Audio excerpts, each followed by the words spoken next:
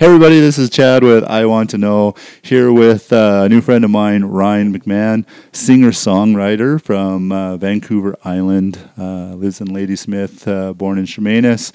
How's it going, Ryan? It's going really well, born in Chemainus. Good work. Did you like my research that I did? Yeah. Yeah, I have family from Chemainus. Chemainus doesn't even have a hospital anymore. I'm so old. Oh, that's horrible. No more babies being born there. In a room. It's like an artist town, right? Yeah, the murals. Yeah, exactly. Uh-huh. You know any Mackenzies? Oh, do you know Bob from accounting in Toronto? Yeah, exactly. No, I don't think so. Oh, that's awesome. Yeah. So I met you through a girl I went to high school with, Kathleen, your wife. Yeah. And I saw you in concert here in Calgary. I don't know, what did we figure out, 6 years ago? At least that. Ago? Yeah. The Blues Can in Inglewood. Yeah, it was then it was called the Ironwood before they moved down to the Gary Theatre. That's right. Yeah. So Ryan's a phenomenal singer-songwriter, award-winning. You've got 3 awards: Best Album of the Year, Best Singer of the Year, Best Vocalist of the Year. Is that correct? Yeah, I mean, they gave me some, like, they were trophies, but they were like Hardware. flat. Like, they gave me some hardware, but you know what they were? What's that? They were the Vancouver Island Music Awards. So let's not get too Juno-y about it, right? Okay. But they were vases, like you go to the dollar store, you know, and they were like vases. Yeah. But they were painted. So they were painted completely solid blue with gold speckles on them. Nice. Like a 12-year-old was doing an art project. So now I have 3 of those. Awesome. You know. It seems a little underwhelming, the way you describe it. Well, I mean, I'm such an asshole. You had a long drive. You had a late night. You did a concert. No. I mean, it's fine. I love that people, you know, you want people to love what you do. And the best was like watching my mom. Like my parents came to the award show and everything. Yeah. And when my name kept getting announced, just seeing the look on her face was really cool. But I knew that in the grand scheme of things, like those flower vases, you know, won't get me into Exclaim any faster. Yeah. That's awesome. I thought I'd pump you up on the show, and I won't do that next time. I'll just say, hey, it's Ryan. Come listen to our podcast. Oh, no, I mean... Yeah, what else? Okay, now tell them everybody that I've opened for ever. There you go. Okay. But except I'm still just the opening act. That's the joke. Oh, we were talking about it in the kitchen about the challenges of being dads and husbands and running careers and stuff like that. Yeah. And you're talking about, even before we started the podcast, just about, you know, having to be on social media all the time and that. So what's that like? How is it different being an artist than being a construction worker or being, you know, an office worker or whatever? Wow, what was the order of that? How is it different? Yeah. Well, first and foremost, it would be the time away. Yeah, for sure.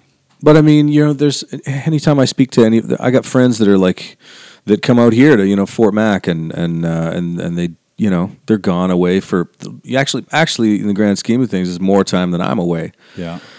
And that's how they support their family. So I'm like them. It's just that my tool belt's different. Right. You know, it's a guitar and a mic. That's right. And I do still love what I do. It's my 20th year in music. And it's not getting old, it's just getting different. So, you know, as long as I have like the support of a wife and I mean, I think the kids get it, but I know like she's almost 9. Our youngest is almost 9. And I mean, she was pissed when I left for this tour. I mean, and this is just a little baby tour. It's like 10, 11 days. Yeah. But, you know, I usually try and kind of keep a cap on it of 21 days. Yeah. Otherwise I'm starting to chew my right arm off, you know, just like, cause I miss them. They're my favorite people. Yeah. So yeah, I mean, the biggest thing is just the time away. I think. I mean, the music I do for free, I get paid to drive around. Yeah, that's how I try and look at it. That's very cool. I say that about my job too. I get paid to drive around because that's mostly what I do is drive. We're professional drivers. Professional drivers. I do a little bit of sales between my driving, but for the most part, I spend most of my time in a truck. So Yeah. yeah. We're also talking about the joys of having kids, that we don't see that in a lot of people, right? That, like you said, they're your favorite people. If you have to choose who you're going to hang out with, it's going to be your 3 kids and your wife, and you're going to sit in your living room, in your kitchen, and do what your family does. We're like the Cleavers at dinner time. Yeah. Whenever extracurriculars aren't taking us over, because that's what kids get into. They do things, Chad. It seems to be a never-ending Cab ride. Yeah, that's all it is. Right. If I had the money, I'd hire a professional driver. Yeah. That's fantastic. That's a great idea. I know. Yeah, no money. My favorite thing to do is have like a big old hearty meal around the table and just learn about their days. And don't let those kids say it was good, it was okay. I know. You know what I mean? Like, and because that's what they'll give you, as you know. Yeah. You got to pry. Like, well, what was your favorite part of the day? Yeah. What did you have for lunch? Oh, the lunch is a really good test because if you're still making their lunches, Yeah. you can test and see if they ate it or not. Exactly. And you can kind of like beat the grass to startle the snakes. Yeah. You can go like, "Hey man, how was that roast beef sandwich you had today?" It was pretty good. and then you go, "Ha! It was ham on rye." That's right. You totally lied. You lying sack. Yeah. You know what I find challenging, and this is like, I think it's mostly women, but I don't want to put it all on women. But when you ask them how their day was, and they're like, but you knew there was something wrong. Like you can see it in their face, in their eyes, and they're like, "Oh, it's good." No explain. What do you don't seem like you're good right now. Oh, it's fine. There's nothing wrong. There's nothing wrong. I can't say that because my wife is very. No, that's not true. I actually, you know what? That happened this morning on the phone. Yeah. Because I phoned and I did what you're not supposed to do when you're away. I said because I talked to Bella, our youngest, last night, but it was very brief because I had to be on. I had to go sing. So I said, Belle, let's make a date. I'll call you at 8:30 your time in the morning. Yeah. So then 8:30 this morning I phoned, but it was Kathleen that picked up. Yeah. My lovely, lovely wife. And I said, "Is Bella? Hey, honey, how's it going? Is Bella around?" Yeah. But you don't want to talk to me? Well, what do you mean? You don't want to talk to me? Fine. Okay. No, I'll go get her. Fine. And then I talked to Bella, and I'm like, the whole time I'm just like, fuck. Okay. So then did that all wrong. How do I solve this problem? yeah. So I had like lovely conversation with this beautiful little 9-year-old girl, and almost 9, and then I said, okay, can you put mom back on the phone? Oh yeah, sure. She gets mom back on the phone, and it's still, she's like, so hey, what's going on? And I said, that's not how she talks at all. I'm just trying to be funny. It's not how I remember her from high school, but maybe she changed. No, I know. Anytime I do an impression of her, it sounds like David Spade or something doing a girl's voice. But no, I said, hi, honey, how are you? And she's like, I'm fine. Oh, that's the worst 2 words. So I go, hey, listen, because I'm home in 7 days. This is such a short tour. And I said, well, no, how was your night? And no. She just said 3 times. She's like, you're just calling to talk to the kids. I go, okay, you know what? I got to go see Chad Ferguson, this guy that you went to high school with, who you may or may not have a history with. Yeah. And so I got to go. So, and it's cool because just as I pulled up to your driveway, she sent me the happy text, and she's fine. She just needed a few minutes. Yeah.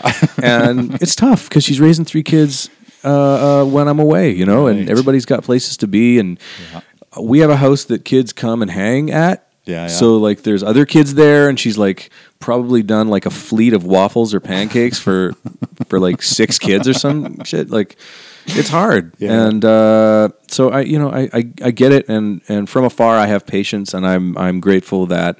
Not only is she a supportive wife, but she's also in the music business, so she knows the package. This is what I've been doing for 20 years. So yeah, she is quite understanding, but every once in a while, she's a real woman. Yeah, that gets like bent out of shape, angry. And I get it. And sometimes I'm a real woman that gets, I make the same sounds.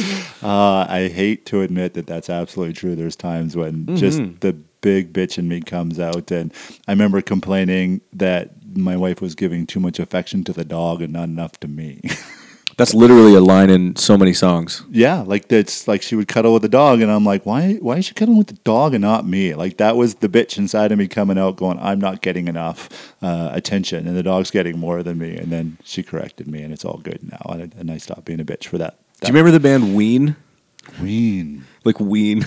It's just like they're literally called Ween. Trying to wean you off the teeth? Like same spelling. Yeah, they kind of played like psychedelic, trippy music, and they did a country album where they made fun of old country music. Yeah.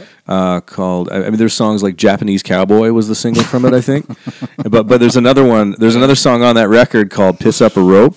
Okay. Which is, so appropriate. Yeah. But there's a line, that's the line in the song. Yeah. She's got time for the dog, but none for her man.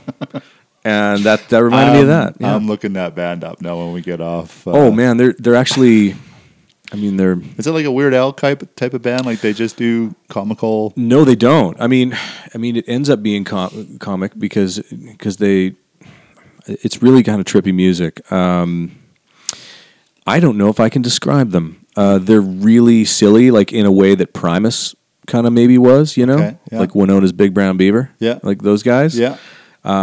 Lyrical content, they like to have more fun with it than keep it like serious and about world issues. They write Japanese Cowboy, like a Japanese cowboy. Really? Yeah, it's funny, man. That's hilarious. But they're not a Weird Al like Okay, not like directly funny like Weird Al is. Yeah. They're kind of like. They're weird. Look them up. I will. Everyone, for sure. look them up. So part of this is I want to know, right? This is the name of the podcast. I have a bunch of questions that we'll insert in here as we're going along.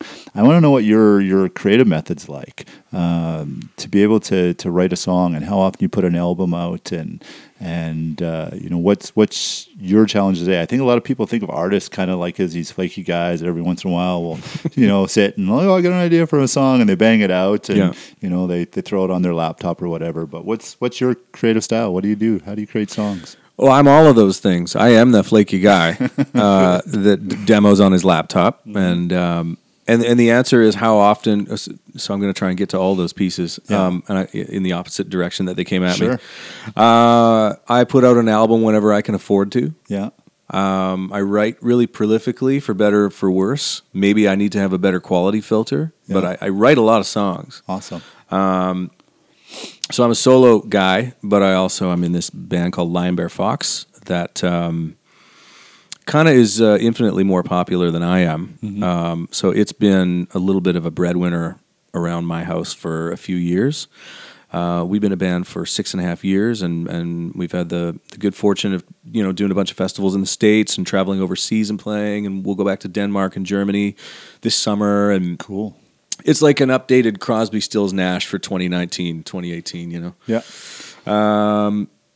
So I kind of, I make records as they come, and sometimes, you'll be in the shower or you'll be driving a long drive, and ideas will come to you, and I'll just kind of, speak them into your phone and kind of come back to it later. Other times, the best times, my favorite times, the best songs that I write generally happen between, 6 a.m. and 9 a.m. in the morning.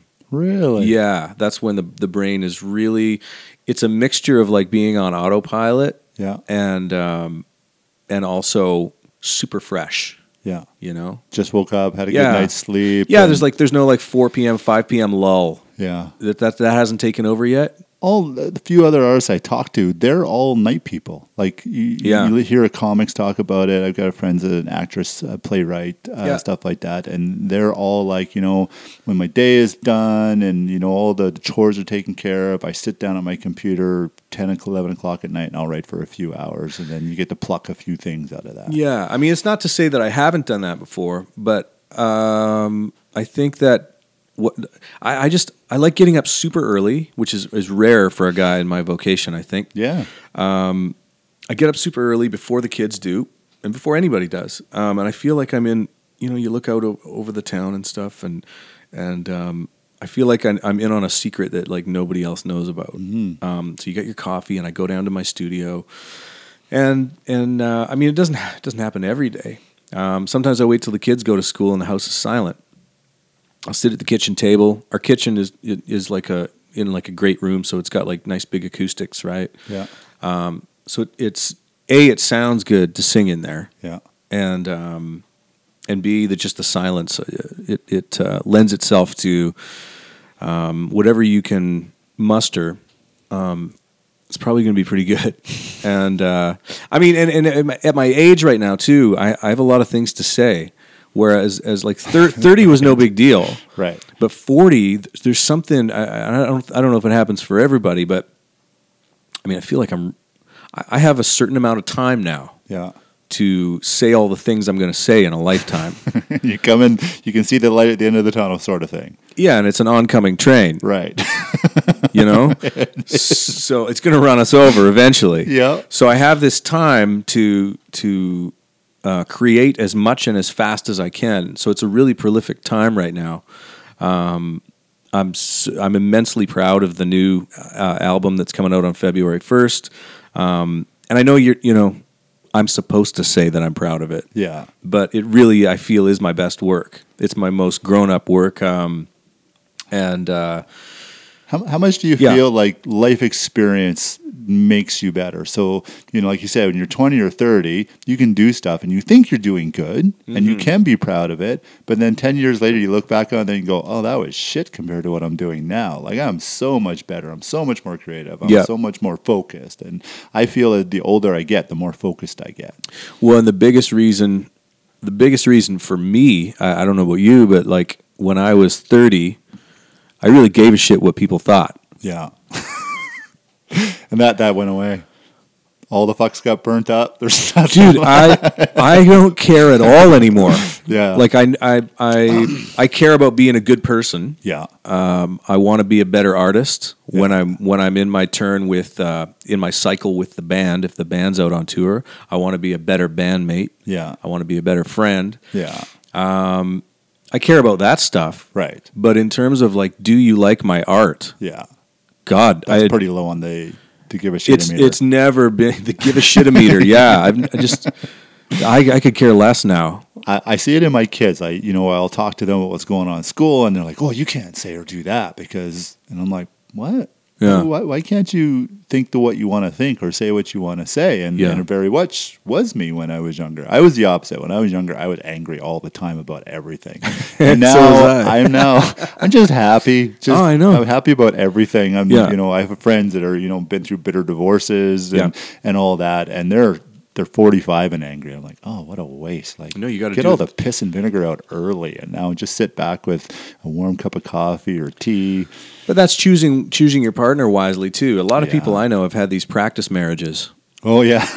They're just like a sort of like, this is what marriage will be like. Yeah. When I figure out how to do it properly. Jeb Fink, he went through I think a pretty bitter divorce. He's a comic from Calgary here. Jeb Fink? Jeb Fink. He was part of our what a great name. Yeah, it was. He was part of like the morning show on TV and stuff like that. But he said one of his bits was he goes, one thing I learned about being married the second time was my first wife was absolutely right.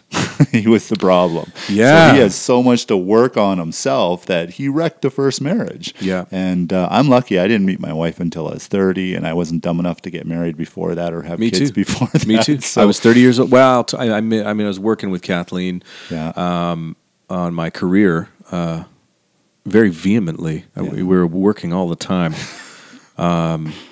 We would work and then we would work on other things with our clothes off. That's terrible. that's not hard work, though. Yeah, it is. Is it? Yeah, it's a challenge. No, she's a real handful. Yeah. This is like my favorite interview ever. 30-year-old girls tend to be more of a handful than 20-year-old girls, right? Yeah. Yeah. I say to everybody all the time, if I had got married or had kids in my 20s, I'd have wrecked them all. Like there was nothing good coming out of me when I was 20. I would have somehow emotionally wrecked those people. So I was lucky. I'm no 30. pregnancy. Yeah. I mean, I'm 39. Yeah, still a little bit of about me. Yeah. How's what we're doing going to benefit me? And but I come by it honestly now. Yeah. Whereas before, like I really was that was my speed all the time. Yeah. And- Me. Yeah. And I mean, and you know what? In a way, unapologetically, isn't that what the 20s are for? I think it has to be. It's just like a grown-up puberty. Right. You know, you got more hair on your chest, maybe. Yeah. But you're still just like dumb as shit. Your brain is still a baby. Yeah. Like there's nothing working properly. I think Yeah. your frontal cortex doesn't finish developing until you're 25, so you can't make good decisions. So you're planning at 20 years old to make a decision for the rest of your life, having kids, getting married, and your brain doesn't work yet. Why are you doing that? I question high school sweethearts. Internally, I don't walk up. I don't find high school sweethearts and go, yeah. "Are you guys real?" Yeah. But I think that when I see them, Yeah. and I go, "Man, My kids aren't dating anybody yet, Right. that I know of. But you just know, like being 46 years old, whoever you're dating when you're 15, 16, 17, 18 years old, it's probably not going to be around for very long. So how much time do you put into, like my daughter's 14. yeah, I'll put time into the boy. I'm not going to put a lot of effort into him because I'm pretty sure you're just the practice like, oh, I don't like boys that do that. Right. And then they're gone. Right. So you don't put a lot of time into it. So you shouldn't make any decision until you're after you're 25. certainly our oldest two, and eventually I'll tell Bella the same thing, that your 20s is for yourself. Yeah. Do whatever you want. Travel a lot, and you know, obviously, you know, be safe, and you know, Don't get married. but don't get married. Don't get married. Are you kidding? No, man. So we said earlier I went to school with your wife, Kathleen, and we Yeah. have some friends we went to high school with, Marla and Derek, and they were high school sweethearts. They started dating in grade. Derek Bramall. Am I saying that right? Not Derek Bramall. Okay. Different Derek. Derek Enns. This is intriguing radio, isn't it? Yeah, exactly. Talking about someone I knew 25 years Yeah. ago. But anyways, they went to they dated in high school, went to grad together, and then like 4 years ago, I found them on Facebook again, still married. They got married like 2 years out of high school. They've got like older kids. They're completely happy. They're healthy. Awesome. They look awesome. It can work. That's like getting into the NHL, though. It's the 1%. Nobody makes that work, right? Yeah. Like that's like winning the lottery. Yeah, I mean, and I was like, in my case, I was always going to do this. Yeah. Right. Always going to sing, you mean? Yeah, Yeah. I was going to do this career. And that was going to mean travel, and that was going to mean time away, and that was going to mean even when I am home, sometimes my mind is away. Yeah. And so I think that I was probably searching for 10 years for Kathleen. Yeah. Like someone that would put up with that. Yeah. It takes a special lady to do that. Yeah. Yeah. How much do you think? So for me, spent my 20s dating and, had some long-term, short-term relationships, just fun relationships. Yeah. But when I met my wife, she turned me into a better man. Like instantly, as soon as I started dating her, I started looking at everything in my life going, okay, I got to do this better. I got to do this better. I got to do this. Was there anything like that for you? No. Nothing. I'm as good as it's going to be. She's lucky to be with me. No. We were both, as we all are, I think, but to different degrees. And I think if she was here, she would agree with me. I hope so. But you'll find out later. I will. I'll find out later when she listens to this. But Yeah. I think that we were both actually really deeply flawed. Yeah. And now this is where now we're in the trust tree, you and me. This is where we're truth Just we're between truthing us. in here. Okay. Yeah. So yeah, she and I almost divorced. Okay. Yeah. That's not fun. A couple of years ago.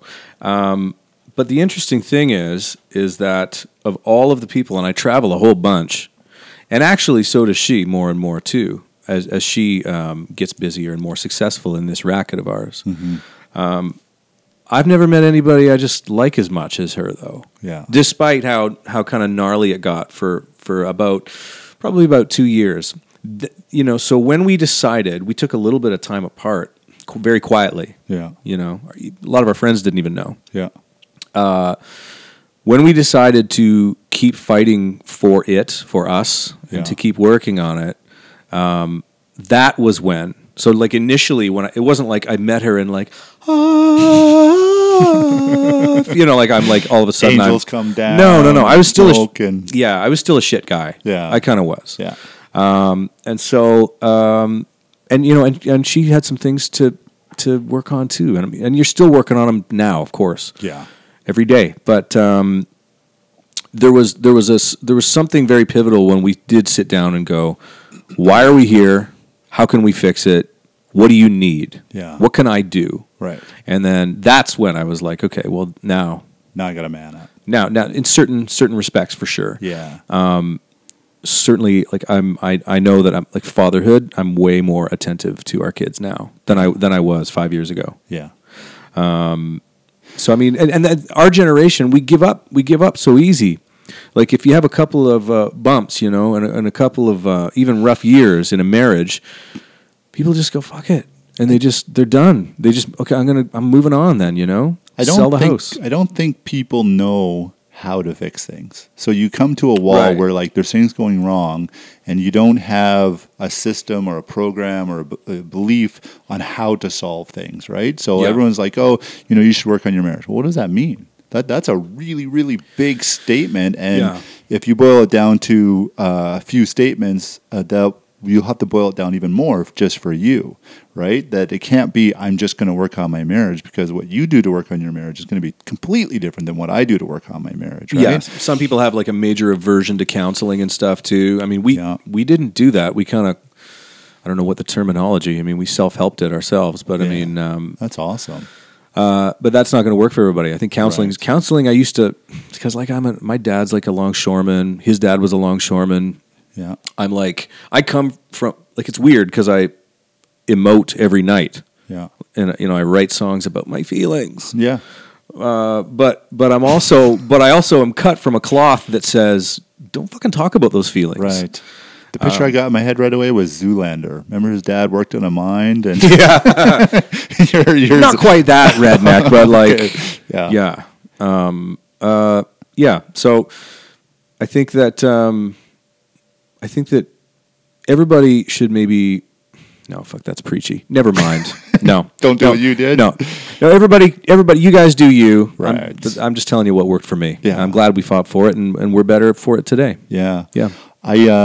I did a course, sort of did a course. We were working with a company called Camp Praxis, where they help first responders and soldiers getting over PTSD and traumatic brain injury. So they invited me out, and I got to sit through the whole thing. And they have 3 golden rules for every relationship. They describe it like looking through a scope of the gun. So you got far left, you got far right, and then you got dead center, bullseye. So far left is no walkaways. So don't do what guys do and tune out and walk out of the room. Yeah. You're going to sit there and you're going to listen and intently listen. If you're too angry or whatever, then you schedule a time to intently listen.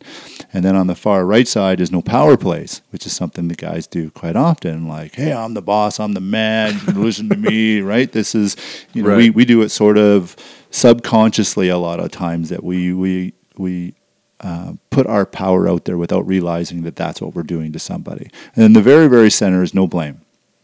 Which is so important, because when there's no blame, no saying it's your wife's fault, or your wife saying it's your fault, or you say it's the kid's fault, there's no blame at all. So it turns out to be you two against whatever problem it is. And now you got 2 people overcoming it. So that's kind of their basis for the rules.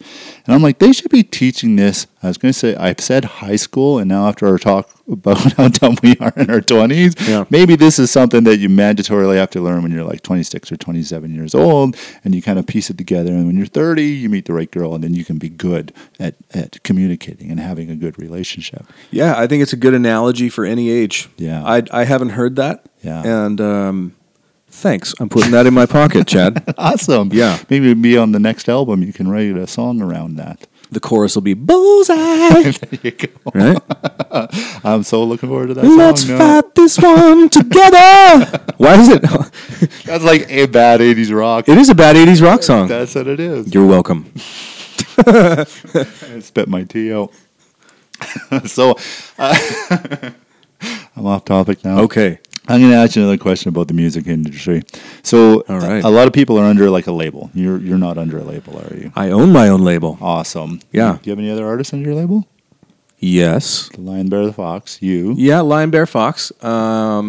Myself. Yeah. And well, I don't know if we're even like talking about it. There's a great songwriter on Vancouver Island who also happens to be the bassist of my solo project, Mr. Lance Lapointe. Cool.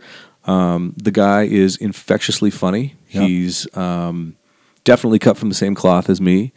And I've been a fan of his writing for years from afar. Yeah. And so he's our newest artist. Cool. Yeah, yeah. I mean, we're not like some big juggernaut. It's a little mom and pop shop, Yeah. which is, the state of the new, quote unquote, like new industry. Yeah. That's how artists, like mid-level artists like myself, survive. Right. Own all your own masters, be your own boss. Yeah. You're booking half. I mean, I have an agent, but I'm still booking like half of my shows myself. So my hands are in kind of all aspects of my own business, and I always know what's going on at all times, and that's good advice for any young artist, I think. Just it's going to be. It sounds very kind of soup of the day to say, yeah, I'm DIY, man. Do it yourself, right? Yeah. But really, you need to do it you have to hustle every single day. If this is your passion, you better love it, because it's never been easier in some respects to connect with fans technology wise. Right. You don't rely on a big corporation to put your name on a billboard Sure. and to phone everybody for you. But on the other hand, because of that same technology, you're also making less money off your product. Right. So I'm trying to remember what artist was. He was recently on another podcast talking about it, and they were talking about their iTunes account. So they had sold, I think, 1 million. Danny Michelle. Was it? Yeah. And they made Spotify though. $8,000 or something like Yep. that. Like Yep. it's jack for all the work that gets put out, and the creativity, and like it's not like artists are making billions of dollars. And every year. the guy's a Canadian treasure. Yeah. Danny Michelle. He's so talented, and I got a couple of his records, and he's an influence on me. And so when he does a post or speaks, I mean, we listen. Yeah. Guys like me, and so yeah, he posted that, and I mean, I think it went up on a Monday or something, and it was fucking depressing. It was terrible. I read it like 4 times, and I'm like, but yeah, that's how I feel too, right? I mean, that's why. I mean, I think a lot of it is because Danny's like in his probably late 40s, early 50s. I'm not sure exactly, but and I've never met him, but. He's of that ilk that, like, he's like me. We've been doing it 20, 25 years, kind of guy. And there's a lot of punches now, a lot of changes that you kind of got to roll with and keep up and keep swimming. Otherwise, you become obsolete. Right. And so, I mean, I've learned. I remember even there was like 2 years where, I mean, Instagram's already old school. I know. We've already moved on to Snapchat. Yeah. But for 2 years, I was like, I'm only going to tweet and I'm only going to Facebook, and that's it, right? Yeah. And that's ridiculous. And finally, I don't know why. I believe it was a Thursday. I mean, I don't know when I woke up to it, but I woke up and I'm like, you get the story mode and you can share so much more with the people that follow you. Yeah. Instagram's awesome. Yeah. And eventually one day I'll become woke to Snapchat, I guess. I don't know. I haven't gotten to Snapchat yet. I'm working on understanding Instagram and what's the best hashtags and how do you reach the most amount of people. Well, I can help. Awesome. I'm absolutely no expert. I mean, well, I think it changes so fast. No one is. One of the ladies I did. She owns a dispensary here in town. Ashley Newman. She's got one of the top Instagram accounts for Calgary and Alberta. She's got like 100,000 followers. Yeah. Super cute lady, super driven, hardworking lady, but she's got a lot of followers. And she's kind of like, I don't really, like, no good advice on how I got there. No. I think it's mostly on her luck. She's a very, very beautiful woman. And so that helps get a lot of followers, right? I'm not a beautiful woman. I'm not. No. I think in the scheme of things, I'm not beautiful enough to be on Instagram or to have my face on Instagram all that often. Yeah, I mean, I'm not going to agree with you because I really appreciate you having me in. But no, you're a handsome guy. I don't even like guys. Yeah. You're a good-looking chap. Thank you. Yeah. I thought you were a Zoolander beautiful too. Which one? One. Like which? Like Owen Wilson or Ben Stiller? Ben Stiller. I'm more Ben? I think so. No? You think you're an Owen? Your nose is really straight. Yeah, I've never been in any fights. Okay, I mean, I'll take it. All Okay, right. Okay, cool. Sure. Yeah. He's a very beautiful man. Benny. Yeah. You know, he is very surprisingly super jacked. Yeah. Yeah, Like yeah. you You know. have to be if you work in Hollywood, don't you? Like you can't be a fat guy in Hollywood and expect to make millions of dollars. I kind of have the body of Harry Dean Stanton. I don't know who Harry Dean Stanton is. Oh man, I hope whoever's This is listening. Really, embarrassing. no, I mean he's like a For character. me. He's number one, he's dead. Oh, okay. So, but he was like pickled. He drank a lot, Oh, okay. and he was a character actor. I know somebody listening to this will know who Harry he Dean is. Stanton is, and if not, Google him because he's like. And as soon as you see him, you'll be like, "Oh fuck that guy." Okay. Yeah, that's sort of what I'm working on Hmm. here. Kind of like I'm a skinny guy, but I have a little bit of a. Oh man, I'm painting such a beautiful picture for the beer ladies belly out there. setting in. It's just a little bit of one, but Yeah. I do the walk run. Okay. You know, like I walk a bit, Yeah. and then I run for a bit until I hate myself, and then I walk some more. You know what I find? I know we're joking around a little bit right now, but like I find that, and I didn't do exercise because there's so much sitting. I'm sitting in the van. I'm sitting in the studio. I'm sitting waiting to go on stage. Yeah. And it's no good. It's no good. And sitting is the new smoking. it is. That's Right. right. And Yeah. I don't smoke either. Yeah. So I'm That's good. winning. Yeah. Do people still say winning? No. Charlie Sheen. But like, yeah. So That's I find our that hashtag for this one. Hashtag Charlie Sheen Okay. winning. Yeah. I'll Winning. write that down. he was. I kind of went through a phase in my house, like when he came out, Yeah. when he was kind of weird there for like a year, Yeah. and then I would do it, and it just drove my kids crazy. they're like. Is that a goal as a dad to drive your kids as nuts as possible? Well, a little bit. Like they'd pour Yeah. a bowl of cereal and a couple like of flakes of get on the floor, and I'd be like, winning. Right? And they'd be like, shut up, Dad. It's not funny anymore. No, it's not. No. I'm gonna take it back home with me now that you brought it back. Let's bring Charlie Sheen back. Nice. I'm very competitive, so what I do to my kids, if I beat them at something, I jump up, I yell, I'm like, I'm the champion, you're a loser, and I get in their face. That'd be funny. That'd be funny if you just said, I do that when I beat them. Oh, That'd be funnier. And then you say that after. standing over top of this bloody beaten kid, I'm like, I'm the champion. Yeah, Man. I don't beat my kids. Well, this is my new favorite thing. Okay. I gotta say, I know there's more to talk about. Yeah. But this is like How to torture your kids. No, podcasts. Oh, podcast. yeah. I get to be silly and goofy and. I'll tell you, this has been a life changer for me. So we can talk about podcasts for a bit. I decided to do this 2 years ago. Okay. I'm like, I really want to do this. I think, I did drama in high school and I thought about acting and that kind of stuff, and it never panned out. But I wanted to do something that I could be creative and, be myself and try something new. 2 years until I got the balls to actually do it. Yeah. A friend of mine called me out and I'm like, okay, I got the equipment. I'm just going to sit up and do it. But it's been amazing. The people I met, the stuff that I've learned, Yeah. the friendships that have grown out of this has been outstanding. Like I absolutely love it. I suggest everyone starts a podcast, even if you don't make money out of it, Sure. you don't, whatever, that it is so much fun to have a real conversation with somebody. Yeah. Yeah. So Yeah, it's not like oftentimes you're in a market, you're in a town or whatever, and you got a show that night, and then you run into a radio station. They ask you 3 questions, and you play a song, and then you're gone. you're right. This isn't They don't know Ryan. not really. Yeah. Hey, this is Ted. We're doing the drive time here at KXPX, and we got Ryan McMahon in here. He's going to play a little song for us, and goodbye. Yeah. Yeah, It's really intense. Yeah. What town are you going to next, and what's your favorite color?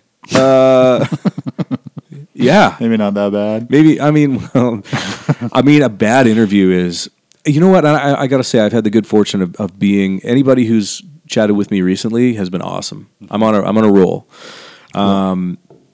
And I didn't used to like interviews. I used to really get nervous, because there's always that little, I don't know. I think for everybody when they're doing something creative and they're putting themselves out there in some kind of fashion, Yeah. I think there's a little bit of the little guy on the shoulder that goes, "You're no good. Right. Nobody likes you.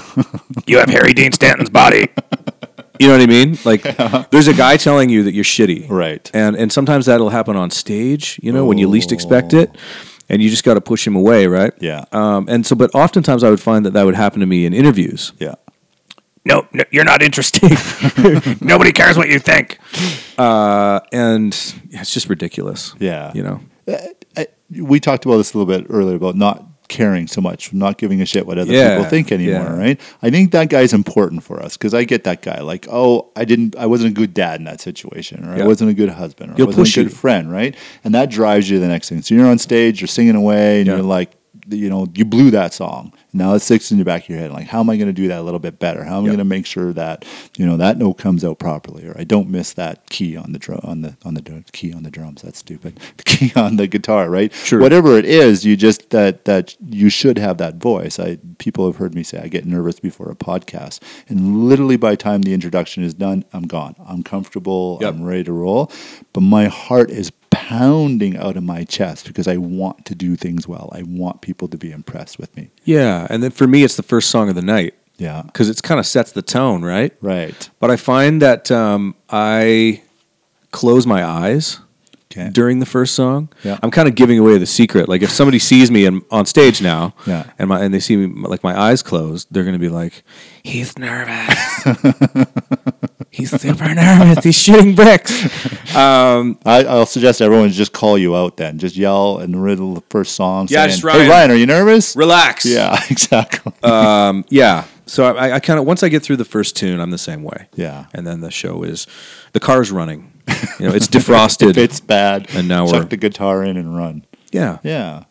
So you do something that I don't know that a lot of artists do. I had never heard of it before you, where you do these house concerts, home concerts. In my own home. Yeah. Yeah, we But do. You do them as you're touring around too, right? Oh yeah, sorry. I'm like, do you mean I host them? Not only do I I want you to talk about both. 'Cause Sure, there's I gonna will. be- The Song Shelter is what it's called at your home, right? Yeah, I call actually my whole house the song shelter. Awesome. Like, hey, how's it going?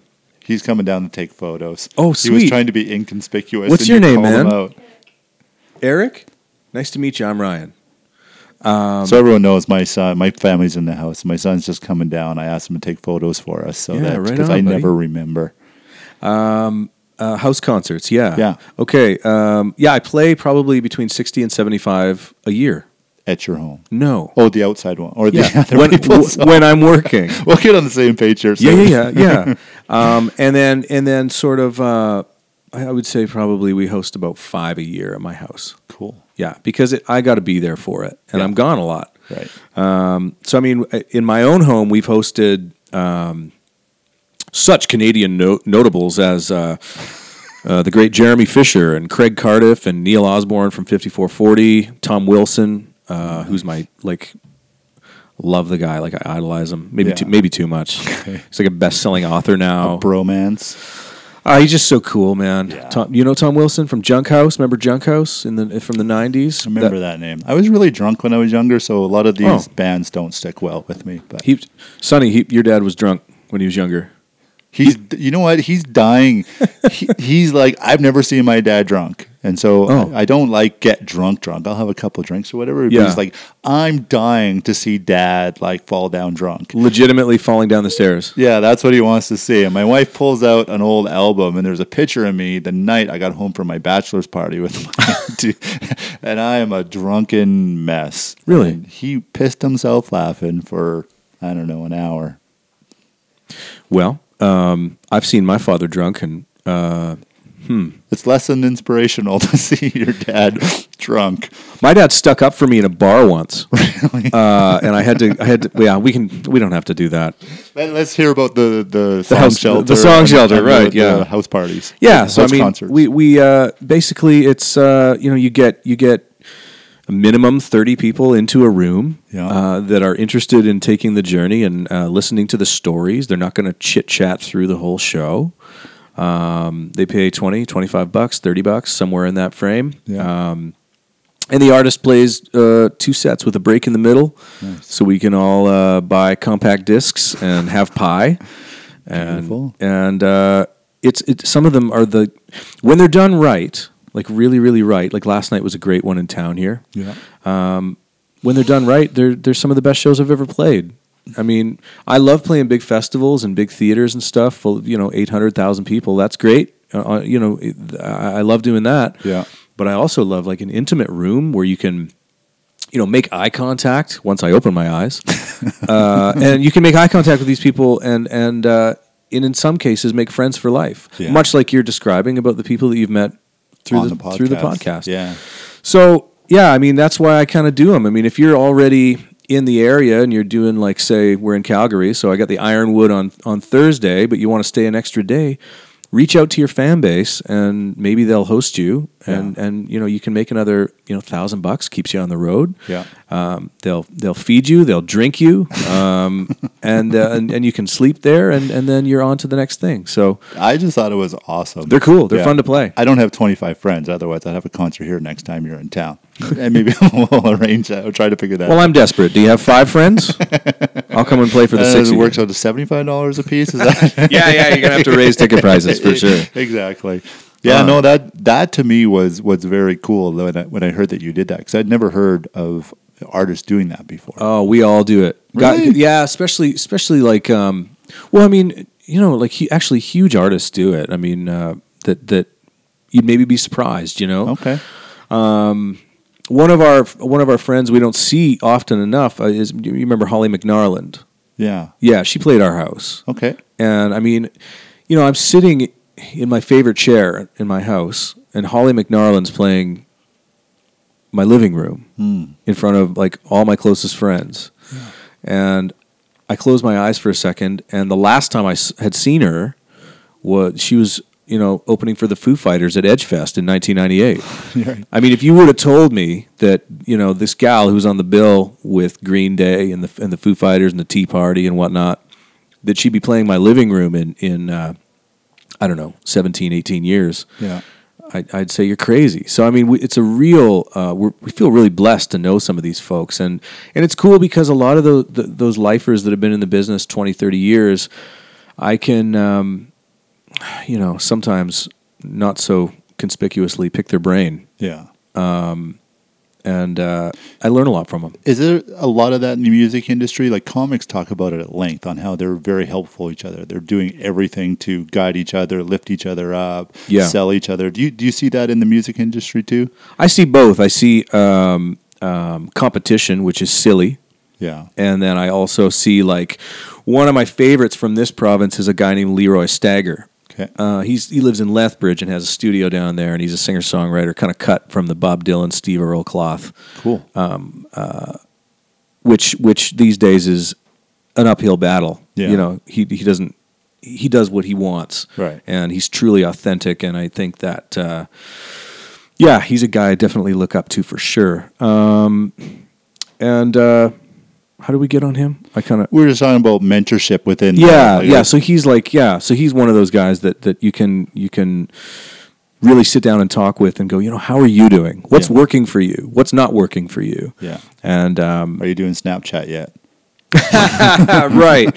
Yeah. So I mean, more often than not, people are really kind. Yeah. And I think because you know, to do this job, I think that, you know, they know the struggle themselves. Right. And it makes you feel good to, you know, it's like the old bee girl in the Blind Melon video.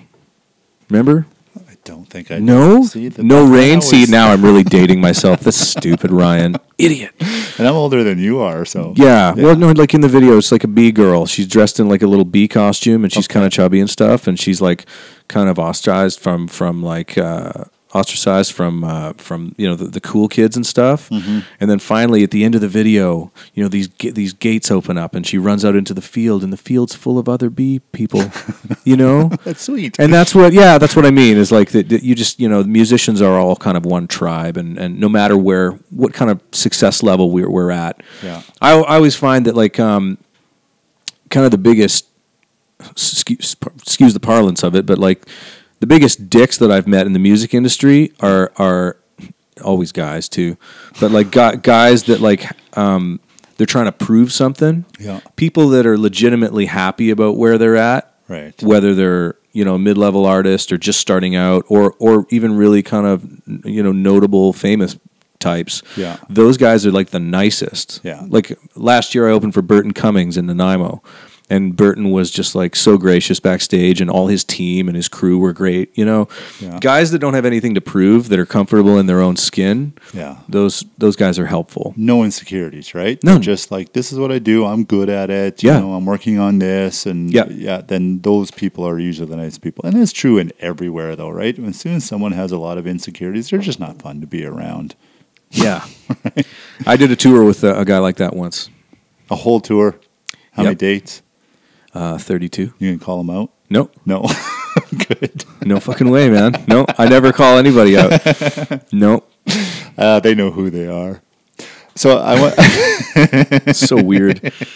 I was thinking about when you were talking about doing like the living room concerts and doing the large concerts. Do you play differently? Like how do you sing differently? Do you have a different plan? Like comics talk about the way you let the jokes out, like the speed of the jokes and all that change when you're a funny guy, but you're not a comic. And music is maybe a little bit different, but you wouldn't do every song the exact same in every venue. No. The songs actually don't change that much. Yeah. But the best part of playing intimate spaces is I can give the people a little bit more background. Yeah. Behind where the song came, how the song came to be. Yeah. So there's a lot more chit chat. Intimate shows are often a lot funnier. Yeah. Like I do love making people laugh just as much as I love moving them through music. Right. That's my personality. I love performing, you know. And when you're in bigger spaces and stuff, it's kind of like, hello, Calgary. And then big roar. Yeah, or oftentimes, hello, and then like one guy is going, yeah, it depends. But like, I can't give the listener, the audience member, that much of a background behind it sometimes in a bigger space. Yeah, and which is actually kind of sad. Yeah. That is why those house concerts sometimes, or even public small listening rooms that hold like 50, 60 people. That's my bag, man. I love it. And even if things drastically changed, which, I mean, come on, I'm almost 40 years old. The pop star wagon has passed me by. Yeah. But are you sure? That's the story you hear. Like people say, right. Oh, so-and-so is an overnight success. No, they've been working on it for 15 years and then they got their break, right?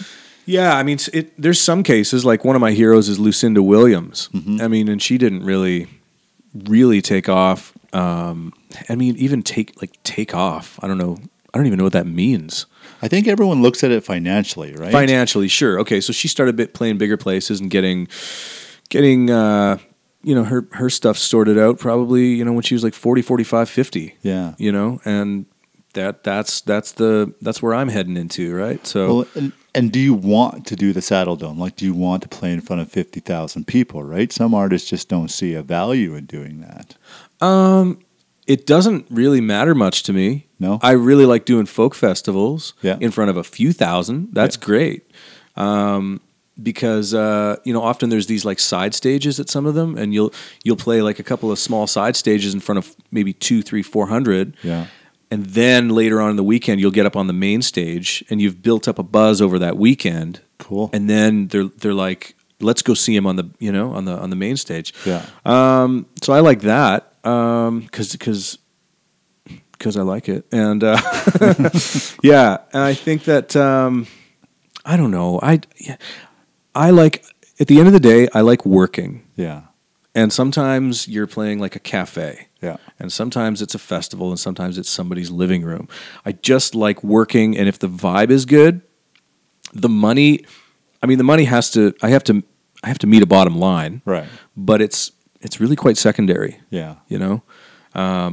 Yes, I have to have a reason to roll out of bed and leave the house and leave my family behind. Yeah. But I'll play anywhere, man. That's awesome. Yeah. So do you have aspirations of, I guess making it to the big time to, you have songs on the radio that would dictate success. You have followers, you have concerts that you do. Do you want to get into like doing stadiums? Like, do you have a goal, I guess, set ahead of you? No.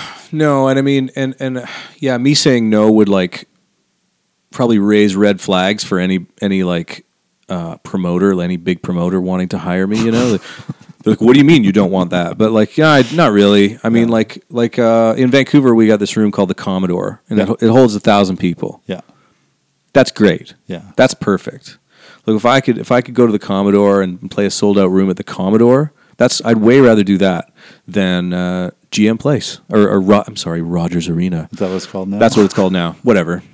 Yeah. So, I want as many ears as possible, and certainly, like if I was to, if somebody, I don't know, if someone who I admired, especially, that's the other thing. I want to play alongside artists I care about. Yeah. If they were be like, yeah, man, come out on tour and open these shows. Like if like Mick and Keith just like phone me up and they're like, yeah, man, like you need to come open for us across Canada, I'd be like, of course, man, I'll be right over. Right. But that would be a whole nother thing for me. I've never done stadiums before. Yeah, that'd be crazy. Yeah, I mean, I say yes to most things, Chad. Yeah. You're not going to turn down the offer. No.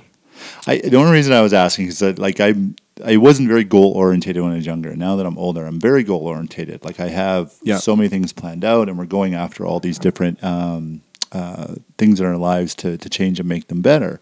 And I found that I got nothing when I planned for nothing. And as soon as I started planning for something, you eventually got there. Like you can have those goals and listen to Tony Robbins or Jordan Peter, right? All these people that try to pump you up, but it really boils down to is like, what are you trying to get out of life? Sure. And it's okay not to want to play stadiums, or like there's even podcasters that are now doing stadiums, right? They literally sit down with their guest on a stage in front of 20,000 people and they do a podcast. That's what people want to see. And to me, I'm like, I don't want to do that. I don't want to do that yet. I mean, me saying that I don't want to play the Saddle Dome doesn't mean I'm not goal oriented. Right.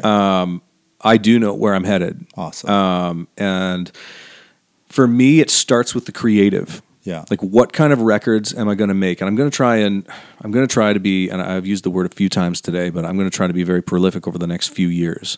Like I'm already starting to write for the next record. And this one's not even, it hasn't even have any. Yeah, it's not officially out till the 1st of February. So, I am creating the music that I want to create. Yeah. I've assembled, like, Lion Bear Fox is still a thing. Yeah. And I know, and it's funny because people, when I'm on a solo tour, they're like, is everything okay? Like, everything's fine. Everything's okay. I still like them. I like the guys like me. We're just taking a little bit of a break. Yeah. We toured really hard for 6.5 years. Yeah. So we're taking a break, but I don't take breaks. Yeah. Not well, anyway. I take off every single December. Okay. And I do very little. Yeah. I'll do a little bit of social media stuff. But I mean, that's for my family. Yeah. I Christmas really, really hard. Yeah. So what I've done is I've assembled a bunch of amazing players in my solo band. Yeah. And we're going to come back out and we'll probably hit the Ironwood because the Ironwood's amazing. Yeah. It's a perfect venue for the type of music I play. I get treated really well there. Cool. And these guys that I've hired, they're all like lifers. They're all a little bit older than me. Yeah. I mean, like Joel, my keyboardist, is he's like in his 60s. He was completely a wild man for years and years and years until it almost killed him. Wow. And now he's completely sober and like goes on rafting trips in the Yukon. He's like totally reinvented himself. Yeah. Which is so inspiring. You could do it at any age. You can do a complete 180. Yeah. I'm like, sorry guys, sorry. I just punched a thing. Yeah, it's all good. The Italian in me is starting to kind of come out. But yeah, Joel's amazing. He plays keys like none other, and incidentally, it's really cool to have him in my band because he gave me my first gig at the Queens in Nanaimo. Oh wow! When I was a kid, I was like 18. Yeah, and let you get on stage and and let me get up there and be terrible, and that whole community was like super. Talk about like the having a place to land, like when you're first starting out, and you're not, you're not amazing, right? First gig I ever had, I opened for a metal band called Dirt Nap. Yeah. How'd that go? No, shitty. It was terrible. It was terrible. That's what's impressive about artists, right? Artists can bomb. Resilient. Like you guys are durable. plays all get out. I've been to comedy shows and to concerts where everyone's like staring at him like, really? Are they doing that on stage? And they just keep doing it. And Yeah. you know that's not where they're ending. That's not it. But they have to, you almost have to bomb a little bit, don't you? Yeah. Yeah. Yeah, we've talked about comedy a little bit. Especially when I was living in Vancouver, I was there for 8 years. I would go to comedy clubs, and I mean, it was almost just as entertaining to watch the guys die up there. You know what I mean? It is. And and I say that giving them the utmost respect because they don't. There's a safety that comes with having an instrument, a guitar or a bass or whatever in front of you. Yeah. It's like it's a buffer between me and an audience. It's like a warm blanket. Do you ever play or sing without your guitar? Yeah. And it feels different. Yeah, it feels different. I mean, I love having my hands free to Talk like an Italian. like knock over shit on your desk here, but like to be expressive, and because they can be tools of the art as well of performing. But no, please give me the guitar back as soon as possible. Really? Like I'm very used to it. Yeah. And I'm not a good guitarist. I'm not. Yeah. I know all the chords and I strum them as fast as I can. Smoke and mirrors. Yeah, you're singer songwriter. Yeah. That's your bread and butter. I'm from the streets, Chad. I'm street learned. That's awesome. I got a few friends that are like these phenomenal artists. Brendan Burgess, who I met here in he's gone now. He's in Ontario now. But if you would watch that guy on a guitar or drums or a keyboard, I'd quit, wouldn't I? He will blow you out of the water, but has no desire. And I'm not meaning in a competitive way. Like sure. he'll blow your mind on how good he is at everything he does. No one will ever see who he is. No one will ever hear him other than his close friends. He has no desire to like put the effort in for an album or to be a guitarist for somebody. So he's smart. Maybe. I don't know. Because there's a lot of guys like that. They just enjoy it. Yeah, and I don't know. Maybe if he had to do it in front of a crowd or large crowd, he couldn't perform it. I'm not sure, but he's a phenomenal guy. He's great at everything he does. Yeah. And he just saves it for the people he loves. There's nothing wrong with being a hobbyist. Yeah. Music's a great hobby. Yeah. And, I was talking about like when I take December off. Yeah. I find that, as the month kind of passes through, I start kind of getting squirrely and I want to play again, Yeah. And the first few days that I play, I feel like the hobbyist again. Yeah. Like why I picked it up in the first place. Yeah. You get to the end of like your year end and you're just like, I need a fucking break. I need a break. Yeah. And, by the time it comes, you start picking it up again and you're like, oh, I really love this. Yeah. I love playing guitar. Yeah. I love writing songs. And here we are, January, and that's why I feel like kind of motivated to, say yes to as many like interviews as possible. I feel motivated to get. Usually January, everybody's hungover. Nobody wants to, from the gluttony of Christmas, right? Right. Yeah. I'm just like I'm tired, but I'm good tired already. Like I cannot wait to face the rest of the year. That's beautiful. Yeah. I love that. It's tough to get people ambitious about life. I was reading a study that was talking about, I'm trying to remember exactly what the numbers is, but something like 60% of men don't like what they do for a living. 60%. Like it's a big number. Like they hate what they do for most of the day. Like they can come home and love their family and their hobbies and all that, but for 8-10 hours a day, they hate what they're doing. And we only got one life. And only one life. And you're going to spend a third of it, minimum a third of it, hating what you do? Not this cowboy. I guess not. No, I can't. I can't do it. I don't know if my dad loved his job. I know that like we never went without. Right. But those things are not mutually exclusive. No. So, I mean, my dad made more money than I'm making. Yeah. And that's okay. Right. That's we're doing okay. And I mean, like I haven't had a quote unquote straight job since 2007. Yeah. And that's due in part to the family I come from. That's due in part to like a super supportive wife, know. But I just can't. I can't have this one-time existence, and I don't know how long it's going to be. Right? Right. I could go tomorrow. Right. I can't waste it. Right. I can't waste it working for somebody else. Right. You know. Yeah. And there's nothing wrong with it. I think working for somebody else is okay. I think that you just need to be in an industry that you can be excited about, doing a job that you like to show up for. Have some challenges inside there, like the factory worker that fills the box full of screws. I don't know how he doesn't slit his wrists every day. Like just that monotony of the exact same thing all If that day guy's long. listening right now, though, Sorry. Chad doesn't mean that. Yeah, don't slit your wrists. No. Go find a better job. Well, just do, Jesus. How do we turn the car around on this one, Chad? All right, I'm going to ask you a different question. So, I did a podcast with Trevor Moore last week or the week before. And Who's that dude? The comedian, magician type dude, awesome guy, inspirational speaker. But we were talking about success, and he says, I was asking him how he defines success, which I'm asking you now.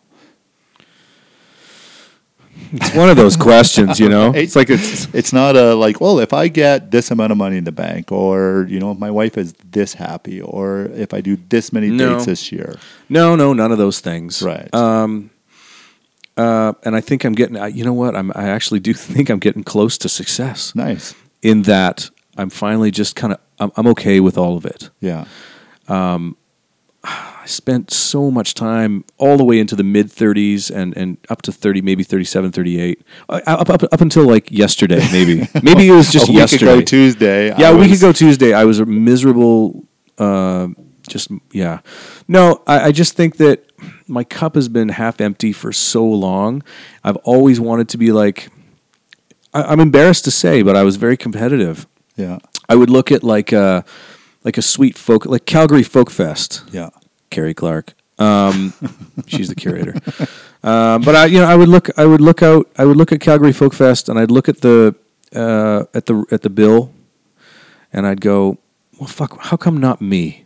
Right. Why not me? Yeah. And I'd look at like an opening spot. Somebody cool was coming to town on Vancouver Island, and somebody who's awesome, totally deserving. Yeah.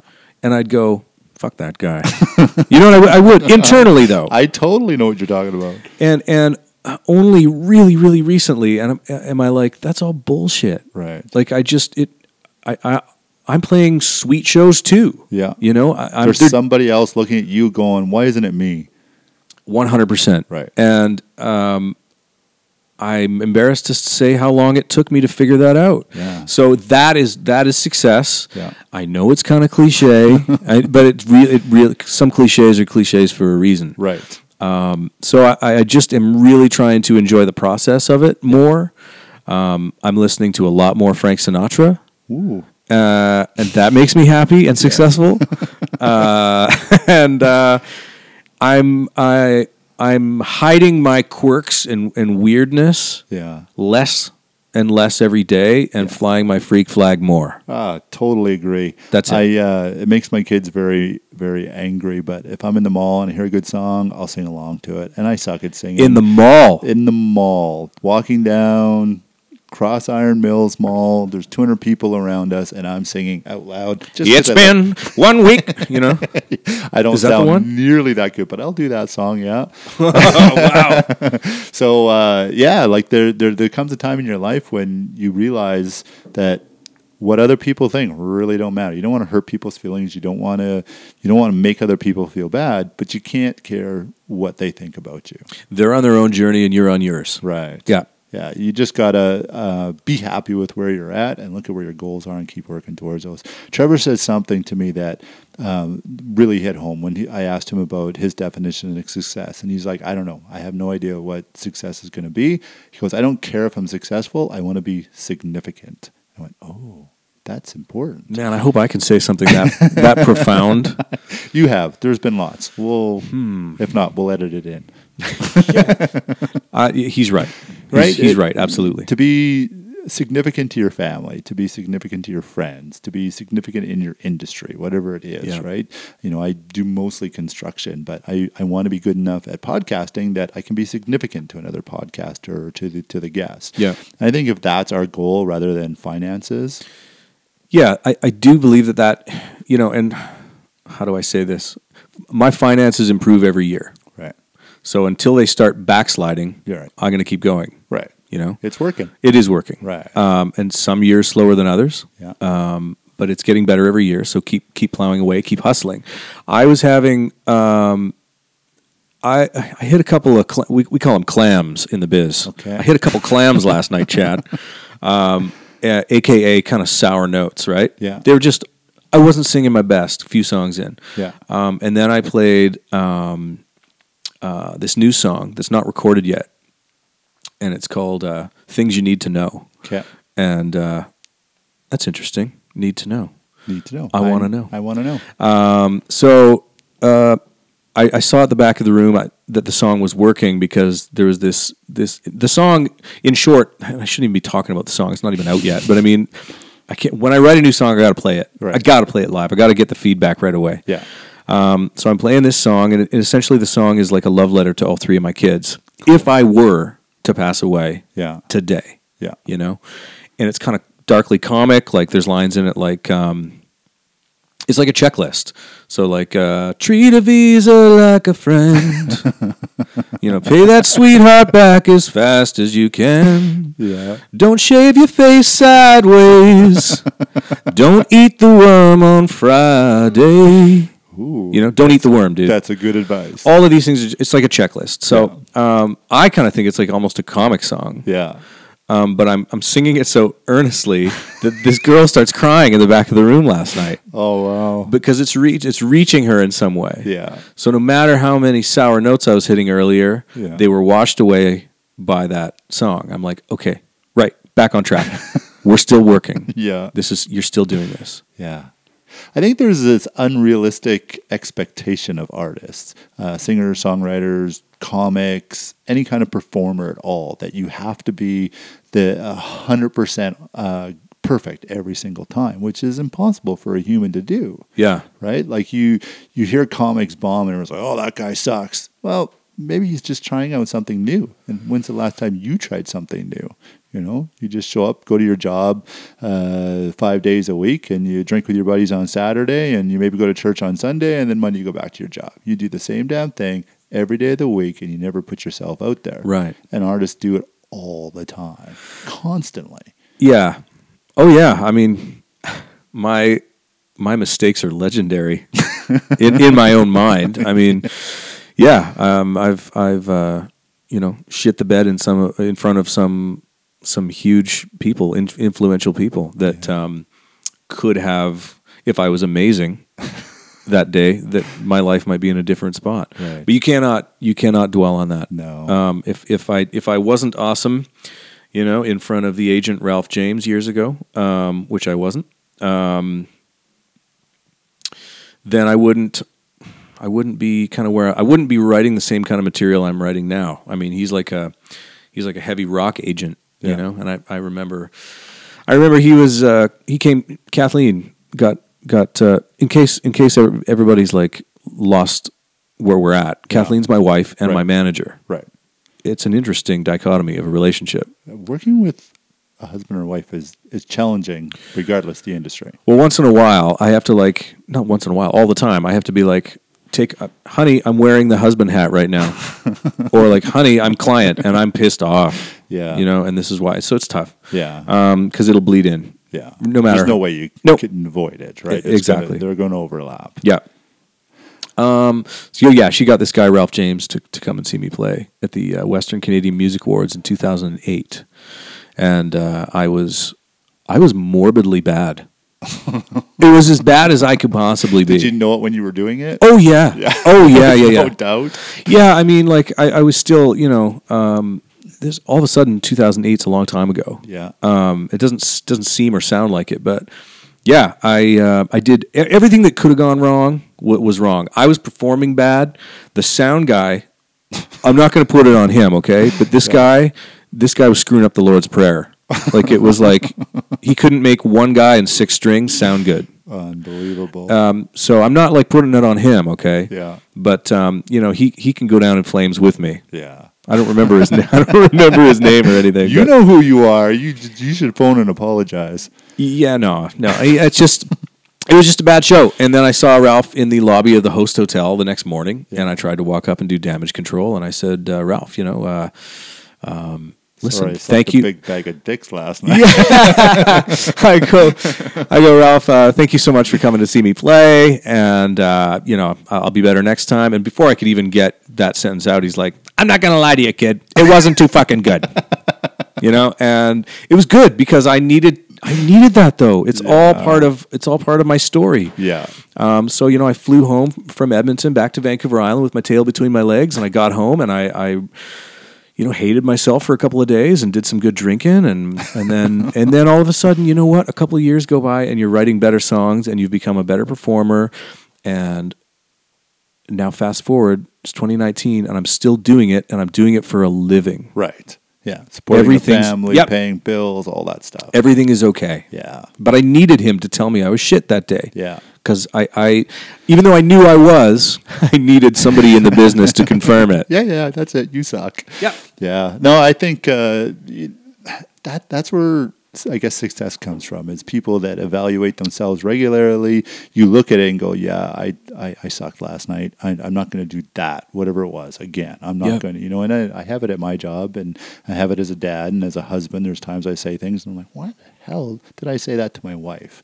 I'm never going to do that again. Mm-hmm. Or you think you're really smart when you say it. Like, oh, I got this in the bag. I can win this fight. You go and blurt it out, and then you realize, yeah, you're a dumbass. Keep reevaluating. Yeah. And you know what? And another thing for me too, and it was hard. It was hard for me because I do have that competitive spirit. But when we were talking about other artists nurturing other artists, every once in a while the best ones will come up to you and they'll say, this one thing you're doing, it's not working. And instead of going, well, hey man, fuck you, you know what I mean? Like, don't get all upset. Take what they said, and advice is advice. Right. Take the best and leave the rest. Right. So take what you think applies to you. Yeah. And if you are able to look inward and really go, maybe that one thing I'm doing isn't landing on an audience, and you're gonna better yourself 1,000% of the time. Yeah, and not all great people give great advice either, right? Oh yeah, I know. So you have someone coming in, hey, you should really do this. Really seriously evaluate that, and goes, yeah. I remember when I was doing MMA and training in it and thinking about being a pro fighter and stuff like that. People would come in and say, "Hey, you should try this." And you go into the ring or the sparring rounds. And the octagon. The octagon. I never fought in an octagon. Sorry, I just want to say that. But you go and you give it a go, and it sucks. You get your face caved in or kicked in the teeth, whatever it is, and you're like, "Why did I listen to that guy?" And he could be the best guy, and it worked great for him. And so that's why he thinks everyone needs to do it, but what it works great for me isn't necessarily going to work great for you, right? So I get advice on the podcast. We get people, luckily I haven't had too many trolls, but people come in and But you get a few, don't you? You get the odd person. Honestly, right now, it's people I know. They're like, oh, you talk too long, or you interrupt too much, or you're like, yeah, maybe. And I think about it, and I try to, we try to make this a conversation, and that happens in conversation. So how much am I going to fight about those little things, right? But you listen to somebody like Joe Rogan or another comic or something like that, and they're killing it, and he's like, oh, this is what I do, and I'm like, oh, I'm not doing that. Maybe I should start doing that. Let's try, just because it's working for somebody else. Sure. Yeah. I think when you're starting out anything like this, or relate in relation to this, I think you're going to try on a bunch of different hats. Yeah. And then ultimately you're going to land on your own voice. Yeah. And you're going to find, and it's going to be a blend of your influences and things that you think are cool. Yeah. But the best that you're going to be is when you are your true, authentic self. I agree. Yeah. I think that's what they're designed to be. I wanted to ask you too about trolls. I brought it up. Do you get a lot of that, social media trolls? No, that's good. No, I don't. Actually, a couple of weeks ago, I had a case of mistaken identity. Like somebody just sent a message to the wrong guy. All right. You know what I mean? To my Facebook page. Yeah. And it was like, how could you fucking treat my daughter like that? I'm going to come and cave your head in. It was like super violent. Like he was threatening my life, Yeah. And so the funny part is that I don't respond to those things. Yeah. But my management, it's my wife. It's my wife, right? But I put money on Kathleen any day. Well, for she'll sure. kick someone's ass. Oh yeah. But I mean, like, it's when you say like instead of like my wifeager. Yeah. Yeah, I'm not going to say that. But we say like my management, you know what I mean? Like like we're like a team. Yeah. It's such a joke. But like, yeah, so she just she said, "Okay, thank you for, you know, it was like super professional. Please refrain from sending, you know, these types of messages. This is not that's not you." Yeah. I don't know how it happened, you know, but yeah, I don't know. I don't get a lot of trolls. I think there's a small conglomerate of people in my hometown that you know, aren't buying what I'm selling. Yeah. Because like for every amount of people that want to see you succeed, for whatever reason, people are going to go, I'm not buying that fucking guy. Right. I just don't. Yeah. I don't believe him. I remember Ryan. He sucked, and you know, he. I don't even know how he got that. His dad paid for everything. Sure, man. Yeah. Whatever it happens to be. And there's a myriad of reasons why, but I mean, there's like a few people that they're always fairly close, but they just are like, I'm dead to them and they're dead to me, so they don't say anything online, and I appreciate that. Yeah, you got to stay away from those negative people. Not buy into it, right? Constructive criticism is fantastic. Sure. Well, but if that's someone's just a negative dickhead, then you got to close that door. No, I've been really lucky. I don't know. I'm trying to be, like I said, I'm trying to be a better person all the time, and I think that when you come across as someone who's really just, I don't know, trying to be a better artist and make the world a better place, and trying to give something to, you know, the grand, the earth, the universe. I'm just trying to write and sing songs that I believe in, and to try and make people, to try and evoke positive reactions. Yeah. Whether it's laughter, whether it's connecting on the loss of a loved one, or because I love writing about death. No, I really do. Because I think it's one of the most interesting things that we're faced with. We're born, and we all kind of just walk around a little bit sad because we know that there's the inevitability of death ahead. I listen to a lot of psychologists, Jordan Peterson being the number one, and he thinks we're the only creatures on this planet that are, we know we're going to die. The lion doesn't know he's going to die. A dog doesn't know he's going to die. We know we're going to die, and we know there's going to be challenges and pain and all kinds of things in life. He goes, I don't know how more people aren't suicidal, like just, or depressed or anxious, because you know, we live this life that we know we're not getting out of. We all die in the end. We all lose our friends and our family, and yet we're joyful. Well, some of us.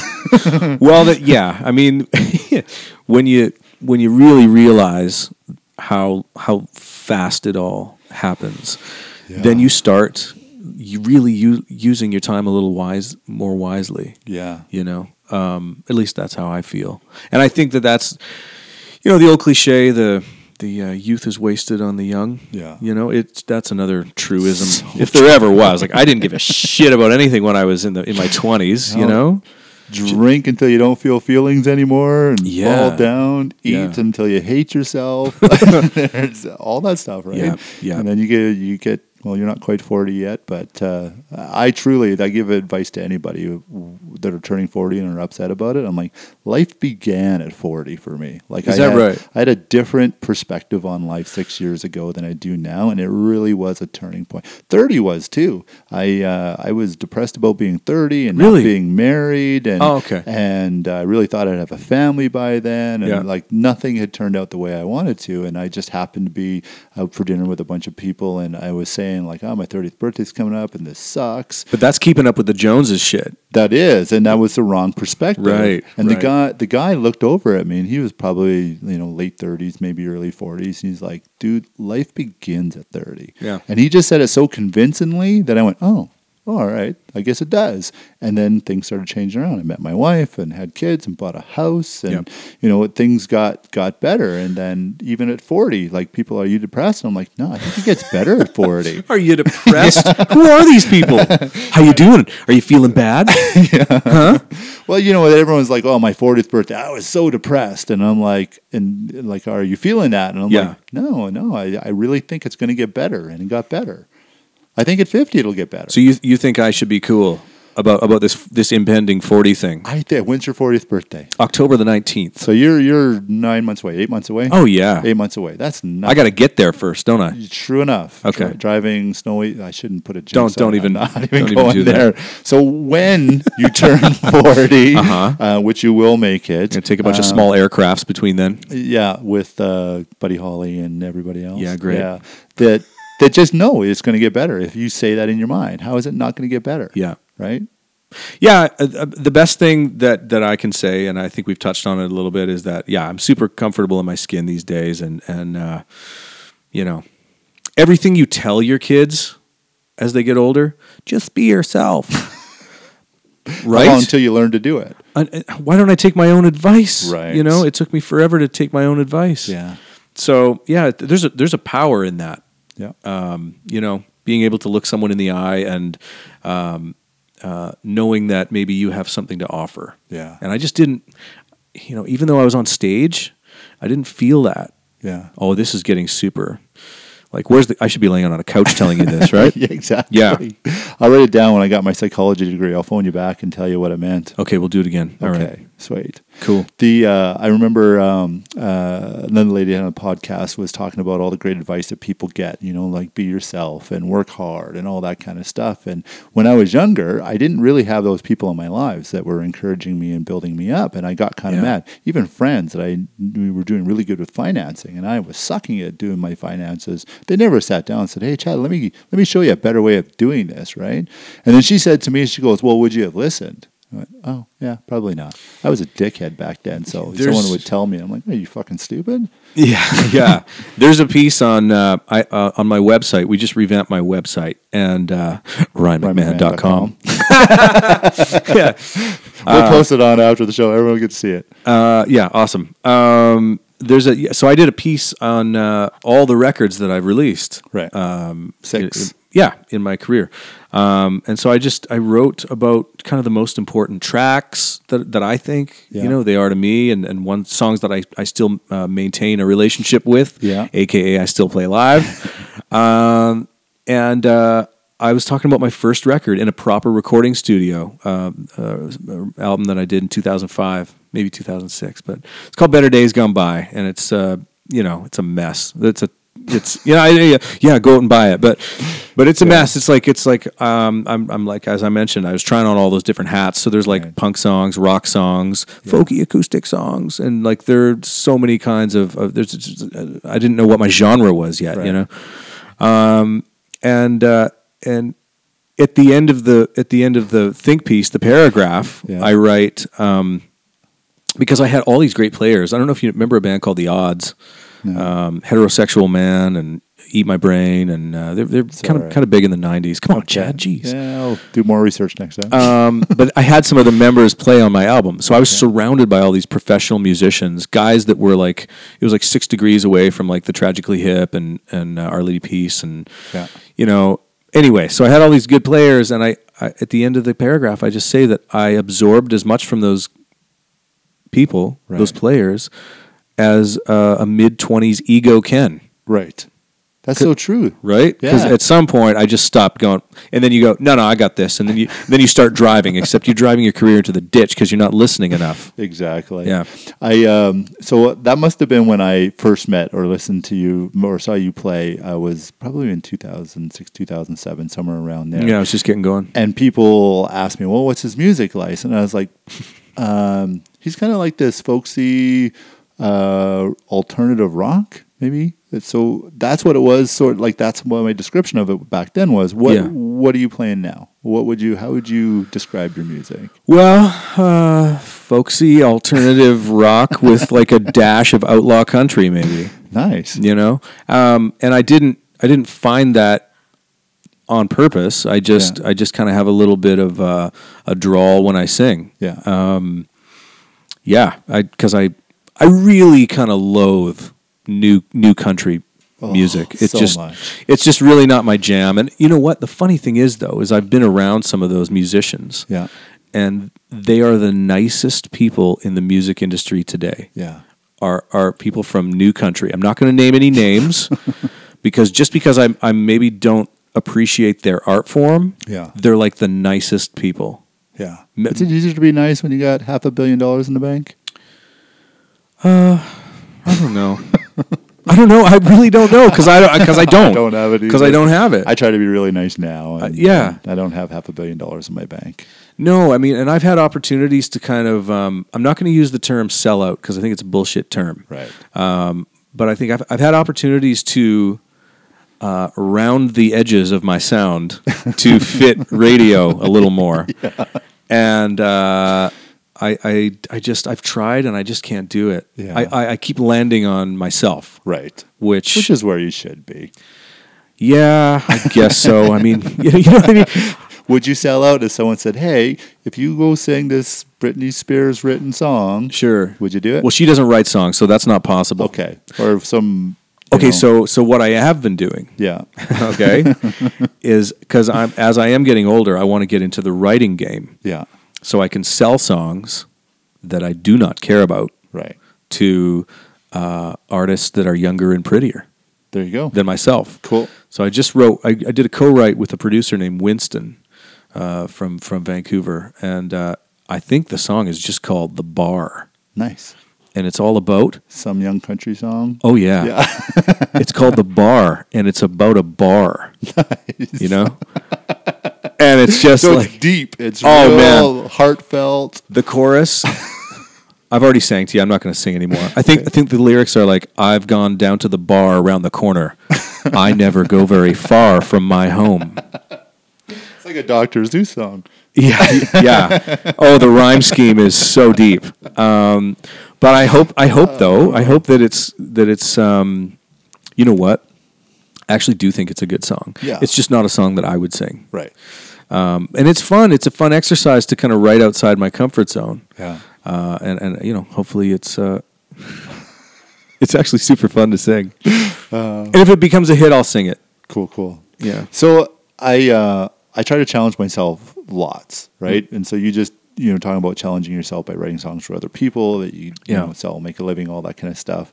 One of the things that I'm trying to do, I haven't done it yet, I haven't even got the courage to do it yet, is to do a podcast by myself, talk for an hour and a half, 2 hours, just on my own. Wow. That's a challenge I'm not sure I'm there yet for it. Yeah. But what kind of challenges do you place on yourself? Do you sit down with man. like artists? Like I had a tattoo artist, the guy that did the I've got a Viking coming out of a burning village on my chest. Holy shit, Chad! I really thought I was a Viking, and then Did you? I spit in a jar, and turns out I'm just a British guy. That's it. A little bit of Scottish, Iberian in me, And now you have this Viking on your chest. Great. and I wasn't even that young when I had it done. But either way, he would in the tattoo shop, all the artists inside there, he would come in once a week and say, "Hey, you do skulls and you do vases and you do this, and like let's find something that will challenge our artistic ability." Yeah. So he's like, "Let's see who can do the best Mickey Mouse or whatever it happens to be," and he would always be challenging all the other artists inside there. So what is your challenges? What do I do to challenge myself? Yeah. Oh man, it's been this lovely conversation. Yeah, And now you're just like throwing you under the bus. way under the multi-wheeled bus too. It's going to hurt me multiple times.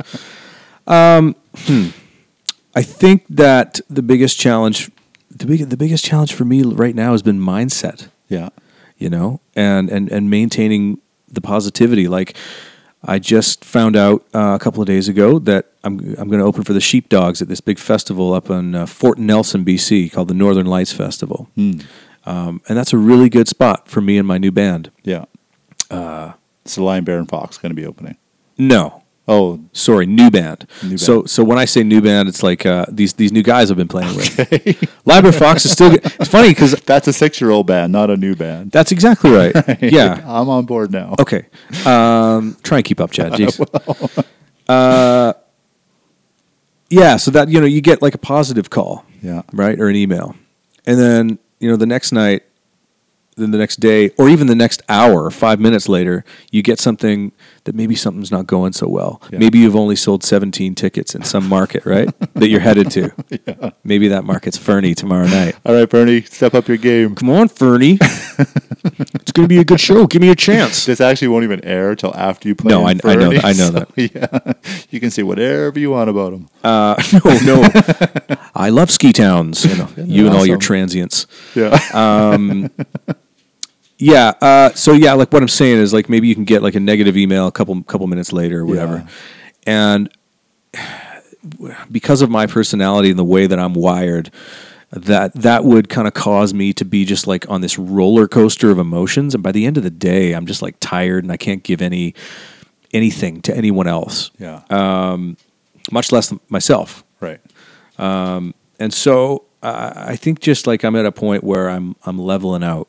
Awesome. And go, yeah, cool. Okay, great. I got this good show. There'll be a few thousand people there. Fantastic. Yeah. Oh, there's 17 at this next gig. Oh, that sucks dick. But whatever. I'm gonna go and I'm gonna make some lemonade. Yeah, exactly. You know? Yeah. Is there stuff that still gets you like really excited? Like we try to balance ourselves out so we're not overly excited about something. So if you're not overly excited, you're more than likely not going to be over upset, pissed off, depressed. And you try to find this middle balance. But what's wrong with being overly excited about something? No, I mean nothing. I mean, okay. The last time I was overly excited, and it'll be the last time I'm ever overly excited. So write this in stone. Yeah, okay, so a few years ago, my wife and I went to see one of our favorite bands, and a lot of people in Canada might not know them. They're called Shovels and Rope. Never heard. They're from Charleston. Okay. And they're married, and so we have that connection with them, even though Kath doesn't join me on stage. Yeah. They're full of passion. They played Letterman just before Letterman gave way to Colbert. Yeah. And they're like a country act, but they're like super cool, like punk rock country. Yeah. They play really, really fast sometimes, and they sing about really dark things. They're not singing about trucks, jean shorts, and fucking whatever. Bars. Yeah, bars. Yeah, exactly. So we go to see them at this little club in Vancouver called the Media Club, and it was an amazing show, and we met them, and we spent way too much money at the merch table, but we felt like we had like a kinship, okay? Yeah. So then fast forward a few years later, I'm in Lion Bear Fox. We fly to Denmark. We play the Tuna Festival in Denmark. The Tuna Festival? Well, it reads Tonder, like Tonder. Yeah. But it's pronounced Tuna. Do you understand, Chad? I do. Completely get it. Okay, so we go and we play Tuna Festival. And Shovels and Rope are also in the bill. Nice. And some of my other heroes, like Loudon Wainwright III was there, and Lucinda Williams. And I'm a music fan. Yeah. Most of us are. Yeah. So when we meet these folks, it's hard not to get stoked. Yeah. But then we go backstage, and we're at catering, right? And there's Shovels and Rope. And I'm like, oh, now we're the same because we're at Tuna Festival. Like, I feel like they're equal, which is just fucking nonsense. It's nonsense. Yeah. So I go up to them and I just kind of like start talking really fast. Yeah. And in my head, I'm going, you're being a dink. Stop talking. Stop talking so fast. Stop flipping out. Yeah. But I couldn't stop it. Yeah. I couldn't stop it. And then finally, when I just couldn't keep their interest at all, I was still talking, but they walked away. They like walked away from me. You're talking to their backs a little louder, hoping they turn around. Yeah, like I was trying to, because they brought their kid with them to the festival, right? And I was trying to like bond with them over, because I have kids too. Yeah, I'll stop the accent. Sorry, but it's fun accent to do. It's awesome. Yeah, so that was like the last time that I can remember that I got really overly excited. Yeah. I'm just not going to do it anymore. Yeah. Like, and it served me well. Like when the Burton Cummings show that I was mentioning earlier, I was super chill, and that made him super chill. Yeah. And I was allowed to like hang out in his green room. Yeah. So like I'm always internally stoked to open for people that have walked in the same footsteps beforehand. Yeah. I'm always really stoked about playing really cool rooms. Years ago I did the Horseshoe in Toronto for the first time. I mean, the Stones played there. Oh wow. The Hip played there. Yeah. Blue Rodeo. Warren Zevon's one of my huge influences. Love Warren Zevon, a great songwriter. Yeah. He had been there, and they had a picture of him, and underneath his picture they had the soundboard tape. Yep. Of like where his track channel 1 was his vocals, channel 2 his keys and stuff, and I just stared at it for like 15 minutes, So I'm a fan of that stuff gets me going, but now I'm getting to an age where I feel like most of the time I'm in a room, I belong there too, and I don't have to get like maybe they should be stoked to be in my company. You know what I mean? Yeah. But yeah, try to keep it level these days. I don't think I'm there yet. I get excited about even having you here. I was very excited. I had Robin Black on the podcast and some psychologists and stuff like that. Robin Black from the Intergalactic Rockstar? That's the guy. He was here sitting in my studio. Oh my God, he was sitting right where I was sitting right now? Yeah, pretty much. He's great. You know what? He really was. Everyone said I was ridiculous. We were like 4 podcasts in, and I invite him on the podcast. And he responds, he talks, he goes, yeah, I think I can make this work. I can be in Calgary at this time. And he goes, would you mind driving me around? He was here for the UFC. And I'm like, right. I'll take the day off work. And so I went and picked him up at the airport. I took him down to a hotel to watch the TSN filming. He had a couple things to do down there. This is the part about being like, I couldn't talk to anybody. I'm in there in the kind of the outside room, and all the fighters are walking by. Joanna Jędrzejczyk, Stephen Thompson, DC. Do they have all their muscles with them? Dude, you had stand next to Joanna Jędrzejczyk. She is a monster. Like, I think I'm pretty fit. Except unless I'm standing next to that woman, then really, you feel like a turd standing next to her. I feel like a turd anyways, but I mean, yeah, cool. They're walking, and Robin said, like, he says, take the opportunity, like, talk to these people, ask them to be on your podcast. They're in town. Maybe you can get a couple out of them. Yeah. I couldn't muster up the words that didn't make me sound like a 4-year-old seeing Britney Spears. Really? I couldn't do it. I could be your agent. You should be. I'll just do it because I'm having a blast, and I will tell every musician that I know. Sweet. That they should do Calgary, this. You got to call Chad. Yeah. Yeah. That's awesome. I think I'll be better at it now. I've got to meet a few personalities and celebrities and stuff like that, and I'll be better at it. But yeah, I was up there, and I felt like I'd lost this opportunity. Like, why didn't I talk to DC? He was right there. I could have reached over and put my hand on his shoulder. And he's an awesome guy. I'm sure he's sweet as all get out.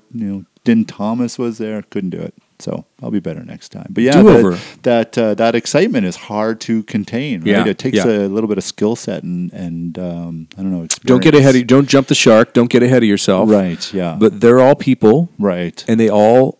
I know. I feel weird because I know your family's like walking around the house right now. Sorry. But they've all pooped that same day. Yeah, I know. Just like you and me. I try to get that across to my kids. Like, nobody is better than anybody else. It's just.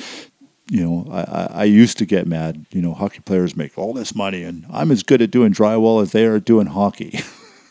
Right? No one wants to watch me do drywall. But I need walls. I need those walls. Right? Yeah. There's great people out there doing. I can't do it. Hard jobs that don't get the recognition that a singer or a hockey player or MMA fighter does. Teachers. I know that's kind of like the thing to say, but like teachers, first responders, like those folks are like, I don't know. They should be held up on a pedestal. I don't know how they do it. I see the way that, especially young boys. Yeah. Like in grade 3, just like standing up on desks and stuff. Yeah. I'm telling you, Chad, you get me in that room just give me 5 minutes. Yeah. Just give me 5 minutes. Pull all the blinds, okay? Okay. Pull all the blinds in that classroom. I want to hear this. That fucking kid's not going to be on the desk anymore. I'll tell you right now. I know. But they're not allowed to do that. There's no way I could be a teacher. No, I'd end it. I would end it all. At our church, they're always asking for volunteers, and they're like, Chad, you want to go volunteer with the young kids? Yeah. No, I don't. Why not? I don't really like other people's kids. I don't. My kids act the way I expect them to act most of the time. And Same. We got this, they're good kids, they're well behaved, they excel at the stuff they do. We have our downtimes, but I look at other people's kids and I'm like, you're a turd. I need to step on you or something like that because you're driving me up the wall. So I'm the wrong person to work in that industry, and anyone that can sit in a room full of 30 kids with 30 different personalities, good on them. I have a hard enough time being nice to my audiences, and they paid to come see me. Right. You know? Well, you know, we're an hour and 45 minutes in. Are we really? Yeah. That's, you told me it would blow by. It goes pretty stinking fast. You've had enough of me now. Yeah, I'm done. I don't want to talk to you anymore. What time is it? Oh man, now what I'm all right. I'll get you some lunch. We'll Really? Yeah. I love lunch. Sweet. So tell everybody how they can find you. My name is Ryan McMahon. Yes, RyanMcMahon.com. Yep. As the guy at the Travel Lodge in Golden, BC said to me the other day, he said this with all sincerity. He's like, "Are you related to the Vince McMahon from wrestling?" That's a good accent. And I'm not. No, And there's I'm a not. few McMahons out there. Is that an accent that you're not allowed to do anymore? I would say, is that cultural appropriation? I don't like. I actually, don't know either. I'm asking. I'm not even being a smart ass about it. Yeah, Because I did the Germany-Denmark thing 5 minutes ago. right. Is that okay? I thought they were awesome. They were great accents. I don't think there's anything wrong with it. Let's do this. So anyone listening, if you're offended by Ryan, how about you write a letter? You can mail it to yourself and then turn it up because we don't care. I'm not. Yeah, anything I ever say is certainly not based out of like hate. No, that's not not me at all. I think Not at that all. if anything, I think that we should be laughing at ourselves a whole lot more than we have been lately. Do you think there's people in India making fun of the Canadian accent? I don't know. I hope they are. I hope they are. Right? Oh, I'm going to go out in the snow. What do you think about that? Lord Dunderby. I don't. This is dumb. They don't do a good Newfie accent. Yeah. So my name is. If I haven't lost you already, my name is Ryan McMahon. I'm a songwriter, and I'm getting old as dirt. And you should come and see me play. You should come and see them play. I've seen it. It's a good show. It's an excellent show. I loved it. When's the last time you saw me though? Like 2006. Dude. I know. Okay. You What are got you playing tonight? Is it a house? Yeah, show? it's like it's a private show tonight, but I'll be back. I'll be back with my band at the Ironwood in a few months. Okay. So It's not booked let's yet. make the deal. Okay. You come back to Calgary with your band. Yeah. You bring the band here. We'll do another podcast. You want to talk to my band? Sure. I've actually Just the contracted ones that them are- not to speak. Oh, well, they can come sit in a room with us then. Okay. Okay. All right. And then we'll come down and watch a concert, and then Sweet. I'll brag it up on social media. Okay. Sweet. All right. That is I Want to Know with Ryan McMahon. I don't know what I actually was trying to get out of this conversation, but it was awesome. I Was it loved okay? It was phenomenal. Did I say anything as profound as that other guy? I think so. I'll re-listen to the podcast, and we'll highlight or cut out crap. We don't do any editing. No. All right. Thank you, everybody. Check us out on social media. Like and share our stuff, and like and share Ryan's stuff. Thank you.